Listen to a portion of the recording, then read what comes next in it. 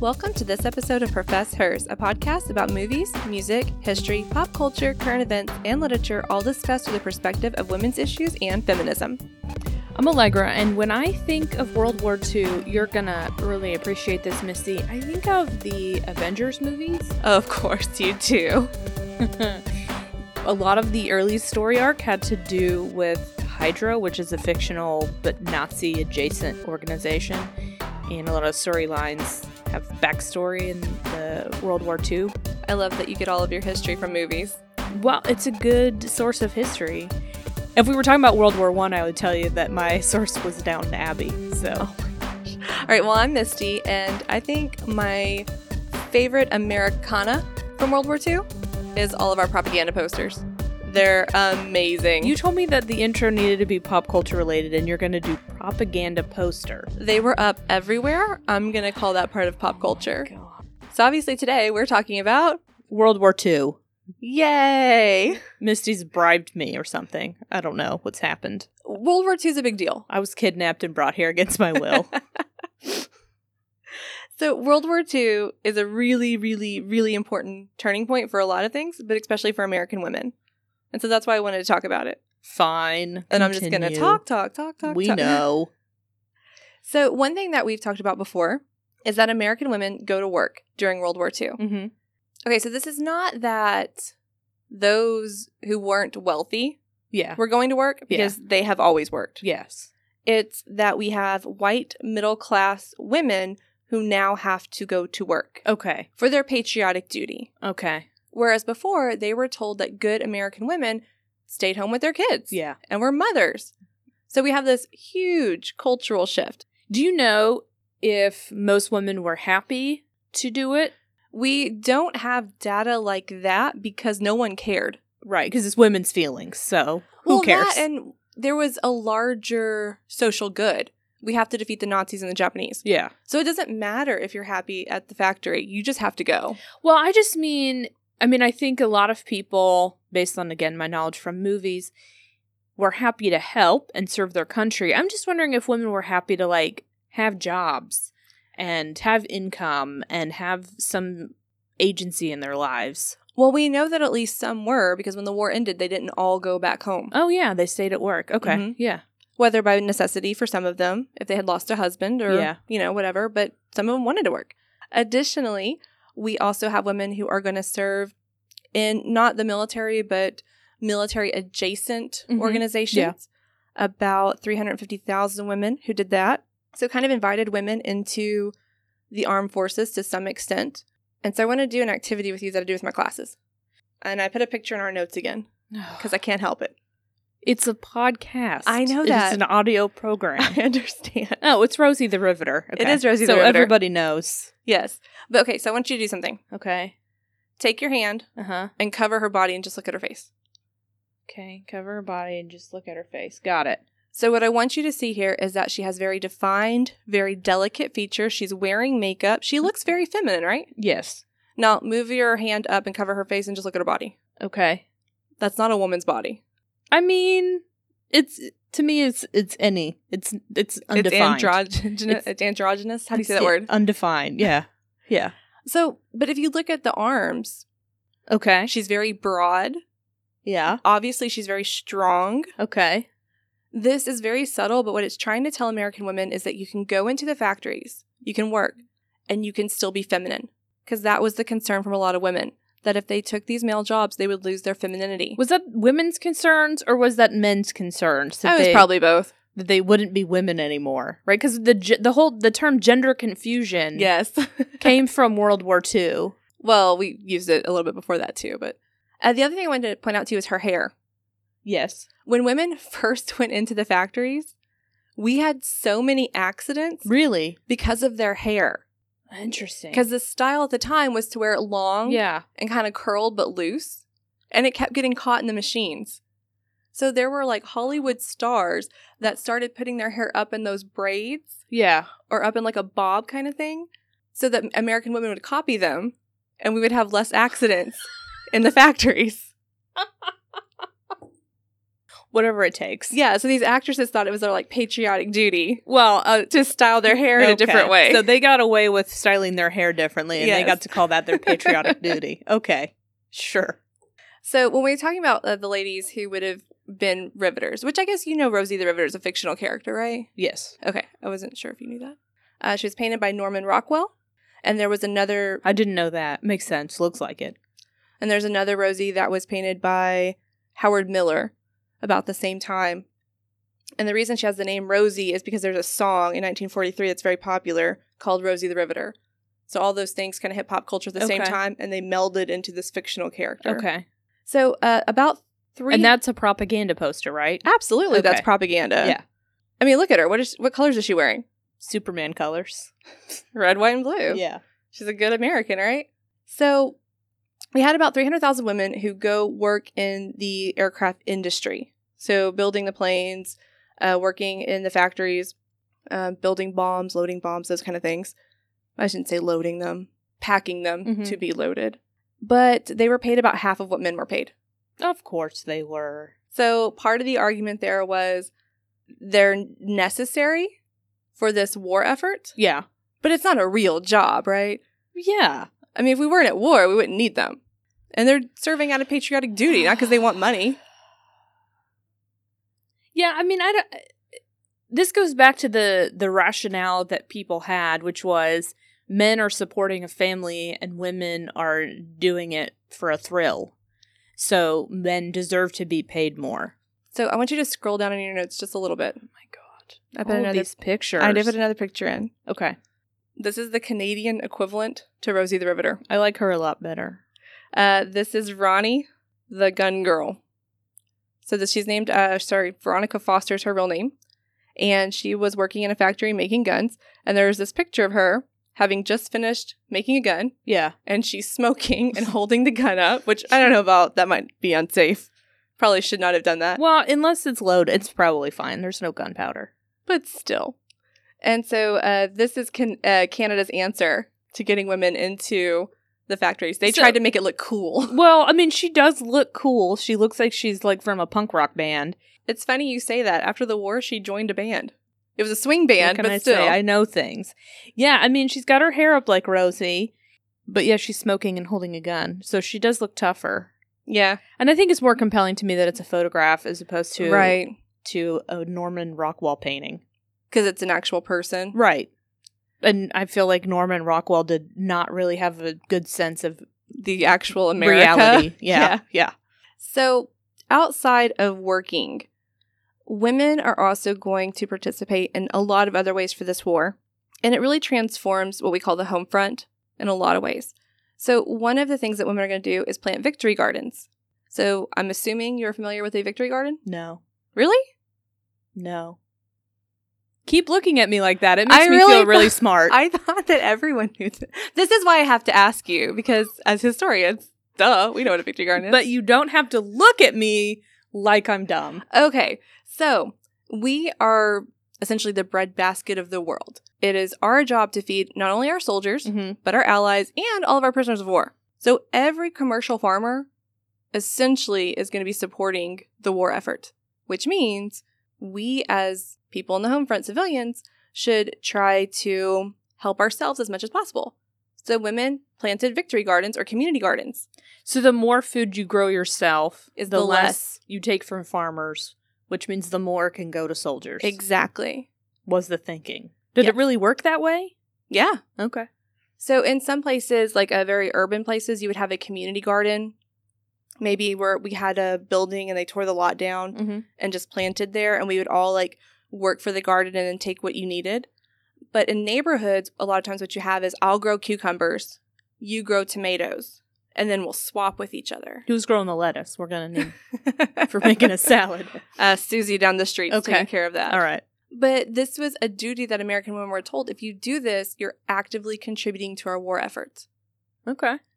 We go so far as eventually we're going to call all the women at home soldiers without guns. Wow. So what you're doing is absolutely vital to our war effort. But we just didn't give you a gun. But that was propaganda too, right? Oh, yeah. Okay. Yeah. So it was like... Nobody was taking like was being sworn in as a soldier without a gun. But it was inflating their sense of purpose to get them to do it. Exactly. Okay. Well, and to continually sacrifice. Along with victory gardens, we're going to tell you that you need a ration. That I remember.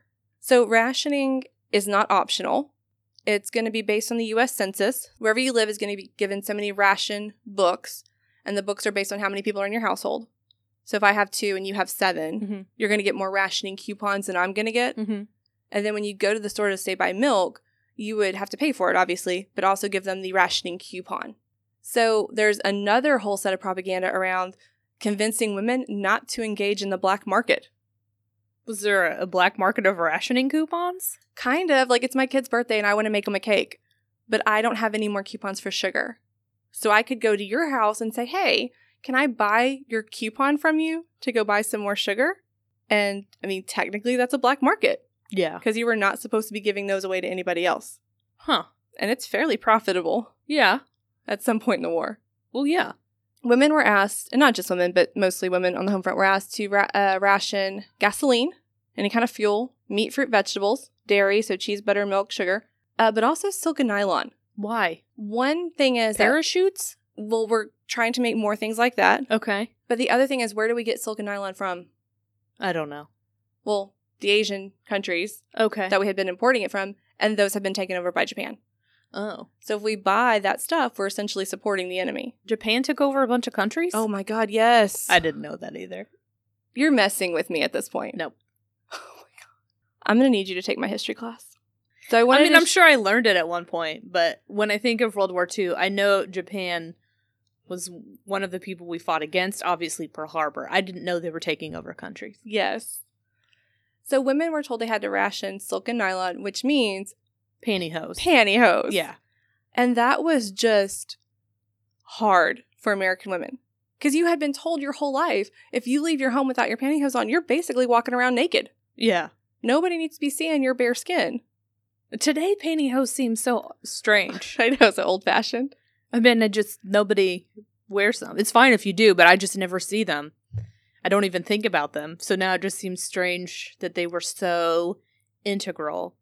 In my mind, it would have been like, yes, now we don't have to wear pantyhose anymore. But I guess if you grow up in the culture where they're necessary. So women were sold these at-home kits. And this is essentially like fake tanning. So you would paint on... You're kidding. No, you would paint on nylons. And then you could have a friend draw like the tops for you. Some of these kits even showed you how to draw so it looked like you had a snag in them. So you're just painting your legs, but it looks like you're wearing pantyhose. Wow. And this was a salon service too.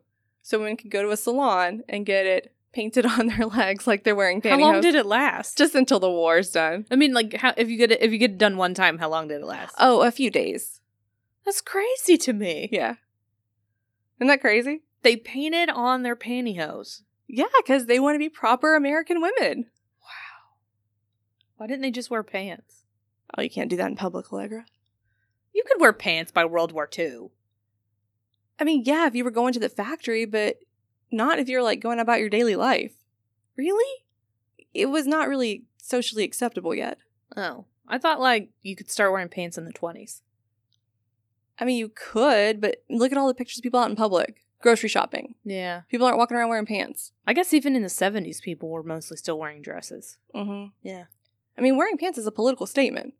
Even not today. But I was going to say even now, because I'm wearing pants. All right, so the group I really want to talk to you about is the American Women's Voluntary Services. Everything you tell me about has such a weird name. I know. Can't we come up with better acronyms? You know, in historical times, they weren't worried about being snappy. Well, I'm very worried about it. I needed to have a jazzier name. Okay, American Women's Voluntary Services. Okay. So this is formed by Alice Throckmorton McLean. Mm-hmm. And she eventually becomes a social service organizer. She had traveled pretty extensively all over Europe. She spoke a few languages. All right, so she's kind of just like this wealthy socialite divorcee. Okay. Traveling all around Europe. And she happens to be in England. Mm-hmm. And she observes a volunteer services group of English women who are preparing the home front for war. It's 1938. Mm-hmm. So we can all kind of see war coming But England, of course, is much closer to the war than we were. Geographically. Yeah. So they were much more prepared than we were. So she begins to notice that other European nations are doing this as well. And so in 1939, she returns to the United States and decides that she needs to create this sort of volunteer organization of women in the United States. So this was before America started participating. This is while most Americans were dead set on isolationism. Okay. Wait, are you okay with that term? Yes. Perfect. I mean, it's self-explanatory. I was hoping so, but I've been surprised. I understand words, Misty. I just don't know about all historical events. So 1939, America and Americans are pretty set on not participating in the war. Right, because we remember World War I. Oh, sure. And with World War I, we felt it wasn't really our fight, but we got sucked into it. Yeah. So if Europe's burning, let them burn. Okay. Not our problem. Sure.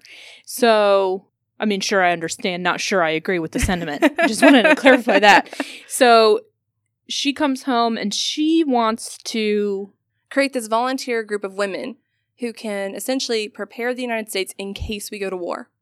Prepare us how? So in 1940, she creates the first chapter of the AWVS, and her goal for this organization was... AWVS. Come on. I'm sorry. What did these letters stand for? The American Women's Voluntary Services. Continue. So anyway, her goal was to prepare American cities in the case of bombing. Okay. So she believes that we're going to get sucked into this war. To the point that it's on our... Yes. Okay. Which didn't actually happen, with the exception of Pearl Harbor. Right. Okay. But it did happen, and so she's right. Yeah. She just thought it was going to come from the other side. Right. She thought it was going to be the Germans. So she is going to headquarters her organization in New York City, which a lot of these types of organizations were built out in New York early on. It's got a lot of people, got a lot of money. There's a lot of socialites looking to donate to things. Sure. And so by the time we get to Pearl Harbor, she already has 18,000 members in her group. Wow. And they have trained and they're all women. And they're all women. Wow. Why are they all women? Well, because if we go to war, the men are going to go. They'll still be here. Right. I see. Right. Okay. So we can't have a bunch of helpless women here with nobody to protect them. So we're really preparing the women to protect the home front when the men go off to war. Right. Fascinating. In America, young girls aged 14 to 18 have been getting into uniform, mobilizing for emergency service. Service like first aid, which they learn from senior members of the show they have joined, the AWVS or American Women's Voluntary Services.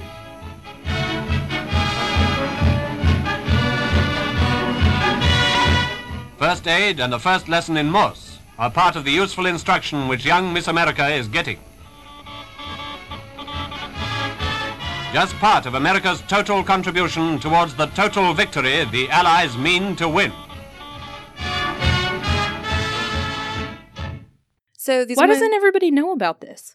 I don't know. Because their co-host keeps interrupting them when they try to talk about it. So she's got women who are trained to drive ambulances, teach other people about evacuation procedures, how to set up and operate a mobile kitchen. So like if your building is bombed, how do we feed people? First aid, basic first aid, and then other various types of emergency services. So, I mean, we're not exactly firefighters, but like a basic skill of how to put out a small fire. Okay. Yeah.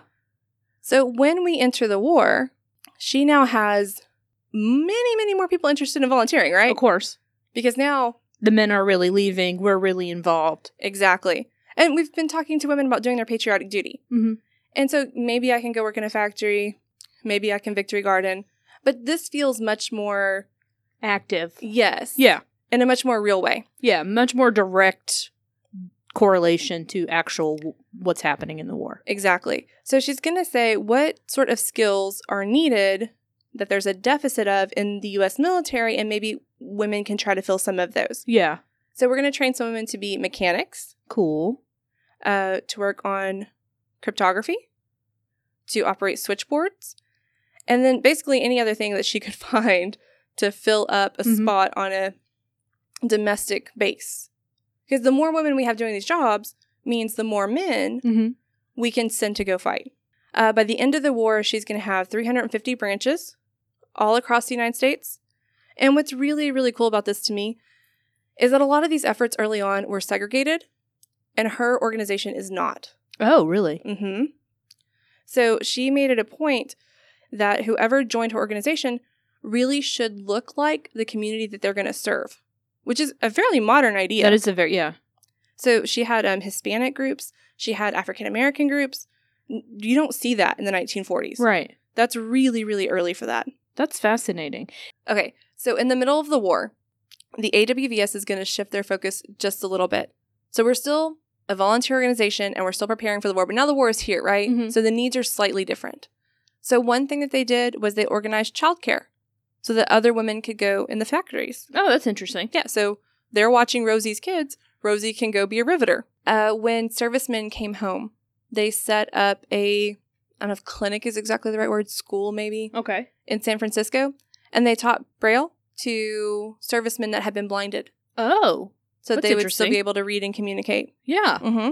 And then the last thing I think that was really cool they did, they made it a point to train women to be photographers.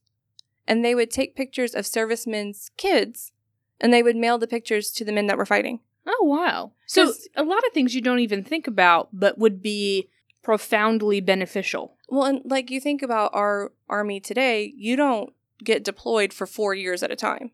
Sure. That doesn't happen. Right. But in World War II, it could very well have happened. Really? Well, you're gone. You don't get to come home. Yeah. Man.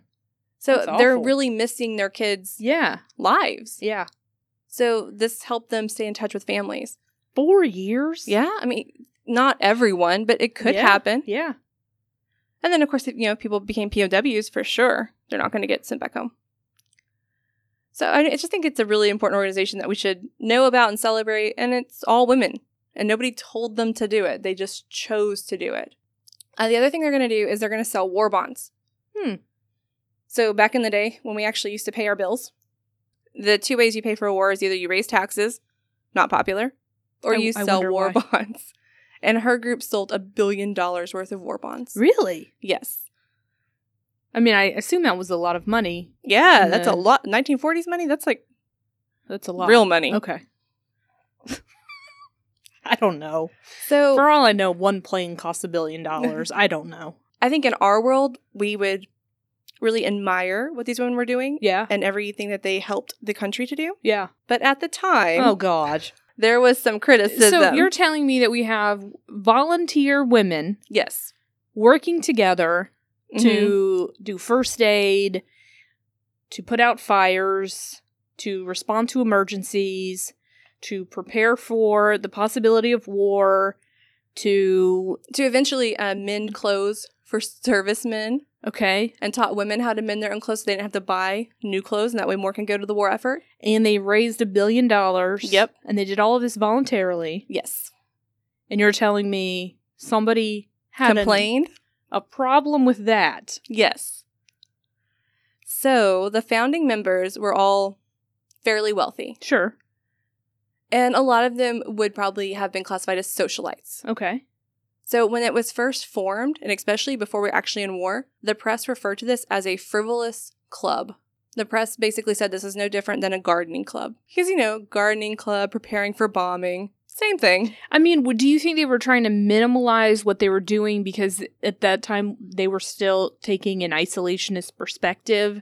And so they were saying like, oh, this is really silly because we'll never need any of this? Well, I think they were saying that these women were hysterical. Oh, these women. That old chestnut. Yeah, they're anxious. They're just worried. They have thoughts in their heads. If they just went to gardening club, yeah, okay, we wouldn't have to worry about this. Sure. Time magazine referred to the AWVS as that volunteer group that has made the most noise. What does that even mean? That they were very vocal. That they spoke out. That they persuaded other women that, hey, this is coming whether you like it or not. These loud women. Exactly. These loud women. So this group ends up all over the United States. And they do have integrated units in Texas, in New Orleans, Atlanta, Chicago, and Pittsburgh. And when you say integrated, you mean racially integrated? I mean racially integrated. Wow. They even had a few Chinese units, Chinese American units. Which again, for the 1940s, Incredibly early for that. The other group that really attacked the AWVS would be the KKK. So here's how you know you're doing something right. The KKK is criticizing you. Right. Then you know Mm-hmm. you're doing the right good thing. Exactly. So by the end of the war, they do disband. Because, I mean, the whole purpose was to prepare for a war that has now concluded. Okay. And the idea was kind of for this bright, shining moment in the 1940s, like, we're the superpower. We're never going to go to war again. Right, and people were relatively confident that that was the war to end all wars. That was World War I. Oh, never mind then. But I knew that was a phrase. But it is kind of the same idea because we were a superpower, right? Mm-hmm. And so there's this moment where we're like, we're the superpower. We defeated all of the bad guys. And we're never going to go to war again. And we believed even then that we were the most powerful nation in the world. Well, this is really the beginning of us believing that because we were the only one left standing. We were the only major nation in the world that didn't have infrastructure damage, that still had fresh troops, that had a large number of military supplies that we could still use. Yeah. I mean, Europe has been bombed. Japan has been atomic bombed. Yeah. Like, things are bad everywhere except the United States. Yeah. I mean, plus we dropped some atomic bombs. Yes. That had to be good for the ego of the country. So immediately we do go into the Cold War. So that moment of like, we're never going to go to war again was very brief, but they had already disbanded by the time we're really, really into the Cold War.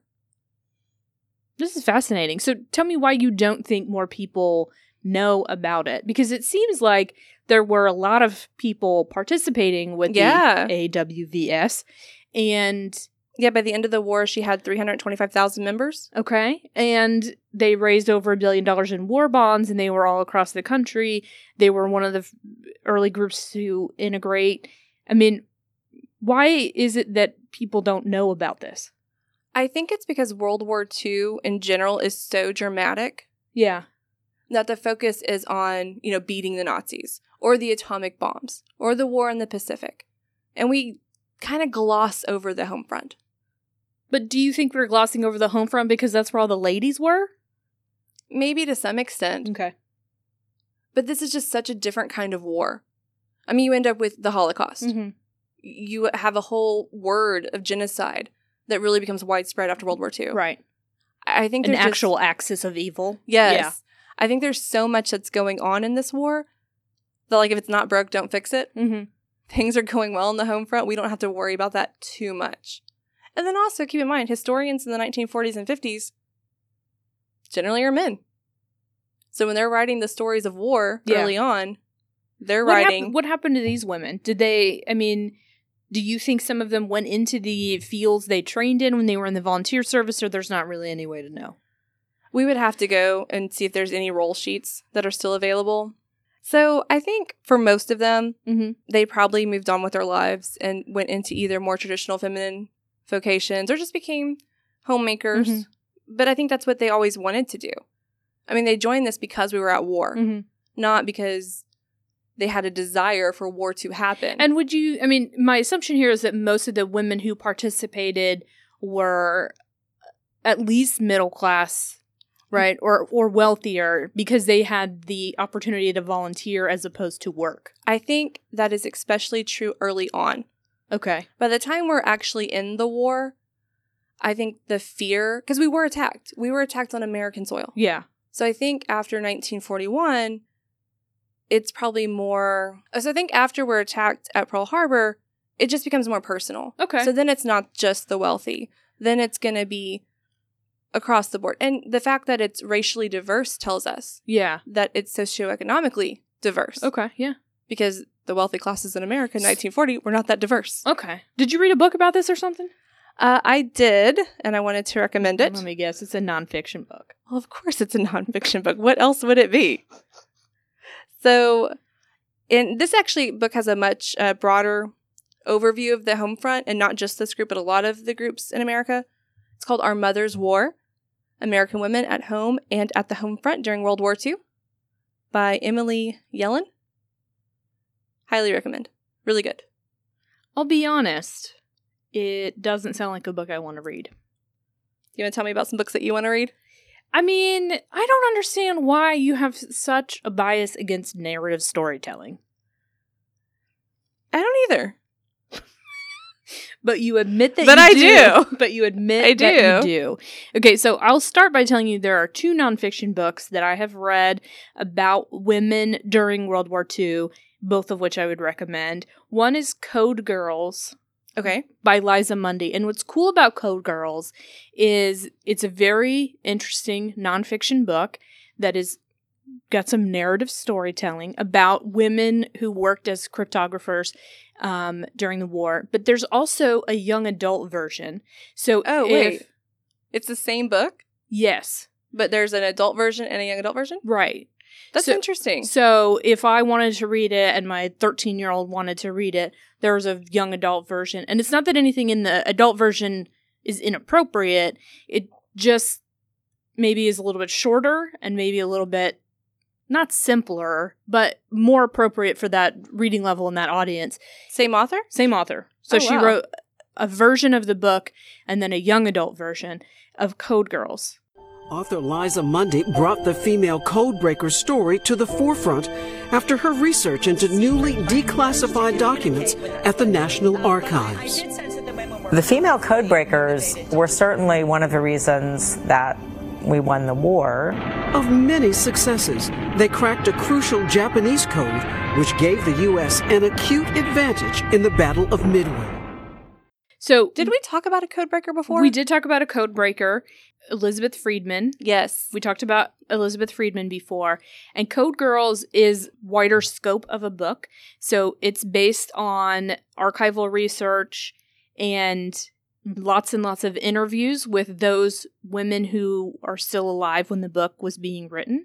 So those women would be in their 90s when they were being interviewed. The author kind of puts it together in a narrative. And it spans, I think, 3 or 4 years, like 1942 to 1945, somewhere in there. And so it's really about how these women were recruited from, some of them came from like elite women's colleges, some of them came from small towns. But we're talking about 10,000 women who worked as code breakers for the Army and the Navy. So a lot of women. Yeah, I don't know if I realized it was that high. And Elizabeth Friedman, who we talked about, was like one of the very first code breakers. And one of the famous ones. Yeah. But there were 10,000 by the end of World War II, 10,000 women working as code breakers. And so a lot of them had boyfriends, brothers, husbands, sometimes even dads serving overseas in the war. And so they all were all working in Washington, D.C. They were all especially trained, but also just very good at what they were doing. So they were recruited because of their skills, and they were doing top secret work. So they were doing math, linguistics. They were running those big, giant IBM computers. Yes. If you've ever seen one, you probably saw it in the movie Hidden Figures, one of those big, giant computers. I don't know why I'm gesturing to you the size of a normal computer, but it's like the room-sized computer. Yeah. Reading, like spending their whole day reading encrypted messages, and they were working in kind of slapped together code breaking rooms, because it's not like we had code breaking buildings pre-existing ready to fill up. So they were working in not great conditions, and they were very crowded, and they were learning as they went in a lot of cases, because you don't just know how to work one of these computers if you're from a small town. Well, and they had just been Louisiana. invented. Yeah. So what they did was crack Japanese code, and they gave us a demonstrable advantage in the war with their pencils and their cards and their punch cards.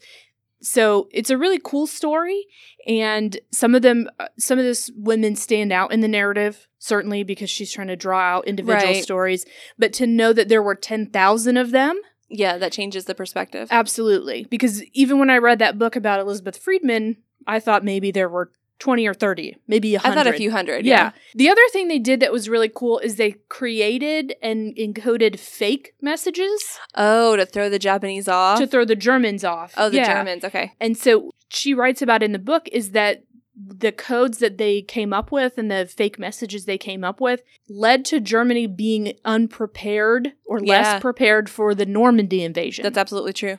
So they saved a lot of people's lives by coming up with fake code and breaking lots of code. So it's a very cool story. I don't want to give away all of the good, juicy details. I think I gave a few away, but you should read it. It's nonfiction, Misty.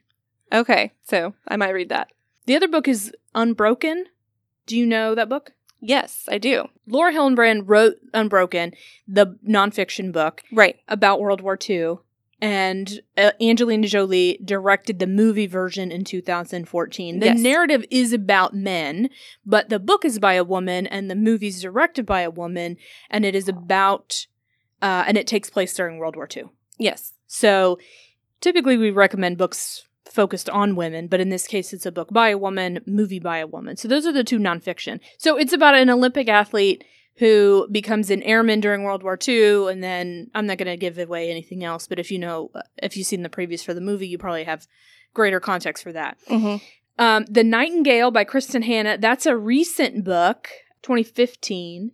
It's historical fiction, and it's about two sisters in France during World War II and how they kind of survived the German occupation of France. So it's a historical fiction, so the backdrop is real, historical based. That's a great book. It got a lot of attention and awards when it came out. And the other book I want to tell you about is actually one of my all-time favorite books. Really? Yes. Okay. Why are you making that face? I'm surprised that a historical fiction book is one of your all-time favorites. I thought you were in What did you think I was into? Please tell us. So the book is Manhattan Beach. The author's Jennifer Egan. Jennifer Egan got a lot of attention, 5 or 6 years ago when she wrote a book called A Visit from the Goon Squad. Yes. Okay, that's how I know her name. Manhattan Beach, I think, came out 2 years ago. Maybe 3. You can check that while I'm talking. But it takes place during World War II in New York City. It's about a single woman living in New York City. There are multiple narratives and lots of things happening, but she is working in the Navy Yard as a woman in a factory, and so there's a lot of things that the narrative is about. But then she becomes a Navy diver.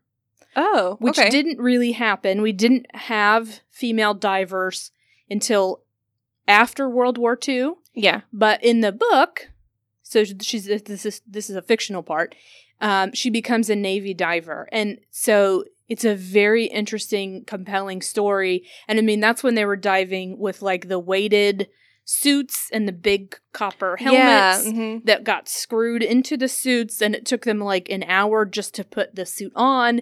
And she obviously was the only female in her training unit and the only female who was diving, but they had to dive when the ships came into the Navy Yard. They had to dive underwater to clean the ships, repair the ships, remove things from them. She was participating in the war effort from the home front, but it's a very interesting story. And, there are things in her personal life as well. So it's one of my favorite books of all time. Why is it one of your favorite of all time? Because I like it, because it's good. Is there anything specifically you like about it, or just the whole thing? Yeah, I like it. I promise I'm an English professor. I know how to talk about books. It starts when she's younger, when she's an adolescent, and so it kind of traces her development into a person. And I like the idea of a person, even though she's a single woman, even though she's living in this big city, taking on challenges that she doesn't have to. And some of her reasoning for doing it is patriotic, and a lot of it is personal, I want to do something that is that challenging. Interesting. So it's a very good book. I recommend? Yeah. Is it a summer beach read or no? Yeah, sure. The word beach is in the title. So here's what I'm hesitating. Therefore, it must be. It's not the beachiest read. It's not a romance story with very basic, simple plot. It is a little more intricate. There are multiple storylines happening, but it's not super cerebral, pay attention to every line. It's not a Russian novel or anything. So it's an in-between. It'd be a beach read for somebody who reads a lot, who's into literary fiction, sure. Okay. That sounds like a really snobby answer, but that's my answer. I would read it on a beach, but... Awesome. So, I have a question for you. Okay. Why do you think, as an average person and not a historian, Yeah. why do you think that we don't know as much about the women's experience of this war? Because I feel like we've studied so much about World War II, right? I mean, you have. But it's like on the History Channel all the time. There are so many documentaries about World War II. That's Everybody true. knows something about World War II. Yeah. Why don't you think we know these stories? I don't know, because, I mean... Is it that they're less interesting? Well, they're definitely not less interesting. They definitely didn't have less of an impact. Exactly. And they definitely didn't contribute less. I don't know. I mean, my guess would be the same reason we don't know about lots of things that involve women. It's women aren't in control of the narrative. Or historically haven't been. That's probably true. That's my only guess. Because, like, I mean, if we're all, at this point now, interested enough to read 500-page long books about code girls, then surely the narrative is interesting. But how hard is it to do the research because these aren't readily available and, you know. And did anybody think it was important enough to keep the documents? Exactly. That's a good point. I mean, a lot of what they were doing and a lot of what Elizabeth Friedman did was, at the time, classified. Exactly. So they couldn't talk about it. But certainly what women were doing in the factories and in the volunteer service, that wasn't classified. So I don't know why we wouldn't know more about it, except to say it seems like it's less impactful because it doesn't involve weapons and it happened here as opposed to there. That's my only guess. But like you said, World War II is just dense with stories. That's true. So the longer we go, the more we're going to unravel in terms of the stories that have been buried by the flashier, Normandy invasions. I think Eisenhower is rolling over in his grave that you just described that as flashy. I don't know. I don't know what to tell you. You're the historian. Yeah, but the thing is, like, I lose perspective on what other people know. Obviously. As we have noticed. Yeah, sorry. But the other question is, and we've talked about this before, why do we only have one female identifier for World War II? We have Rosie the Riveter. That's it. Right. When we think about women in World War II, that's the first one. Right. I mean, it couldn't even be a Family Feud question because that would be everyone's answer. So why do we do that? Why do we have like a token woman instead of all of these diverse, interesting stories about gardening and code breaking and even mending clothes or taking pictures of children or teaching people who are blinded to read? I mean, all of those things are selling war bonds. Yeah, right? That was a huge part of it. That's all important. So, I don't know. So, Allegra, what's next in your lady life? Well, we're getting our new house inspected this week. Yay! Yeah, pretty exciting. I've never done it before, so I hear this is one of the final steps. Yeah, and stuff's gonna come back that's wrong, but it'll be fine. I mean, it's a new house. It doesn't matter. They'll be like, this doorknob doesn't turn smoothly. It's real weird. Just be prepared for lots of paperwork. I win eventually after signing my name, I don't know, several hundred times. What's next in your lady life, Missy? So we are getting my daughter into swim lessons. Has she ever done it before? No, she's convinced she can swim. Oh, okay. So this is a necessary thing that we have to do. Won't it be funny if you get her in swim lessons and she can swim? I will be amazed. And she just doesn't need the lessons? Yeah. She's fine? She was right all along? Won't that be the worst? Her bathtub practicing really paid off. She's convinced she can swim. That's great. I mean, I admire the confidence. She has lots of confidence. I know you hate that. I don't hate that my daughter has confidence. I just think it's misplaced sometimes. Such as in swimming, which she has never done. Thank you for listening to this episode of Profess Hers, our podcast about seeing movies, culture, and history through our lady eyes. I'm Misty, and the one thing I just couldn't ration would be coffee. You know, I'm Allegra, and I'm just going to be honest with you, Misty. I could not accept a ration on beer. I believe you. We'd love to hear from you, what you thought about today's episode, what you'd like us to discuss in future episodes, or how great you think we are. To connect with us, you can find us on Twitter at Professors, PROFESSHERS, or by email, same address, professors@gmail.com. Thank you to everyone who has been listening, commenting, liking, and reviewing our podcast. Please keep doing all those things, and we hope you recommend our podcast to a friend or your lieutenant. And remember, fight like a girl or garden like one.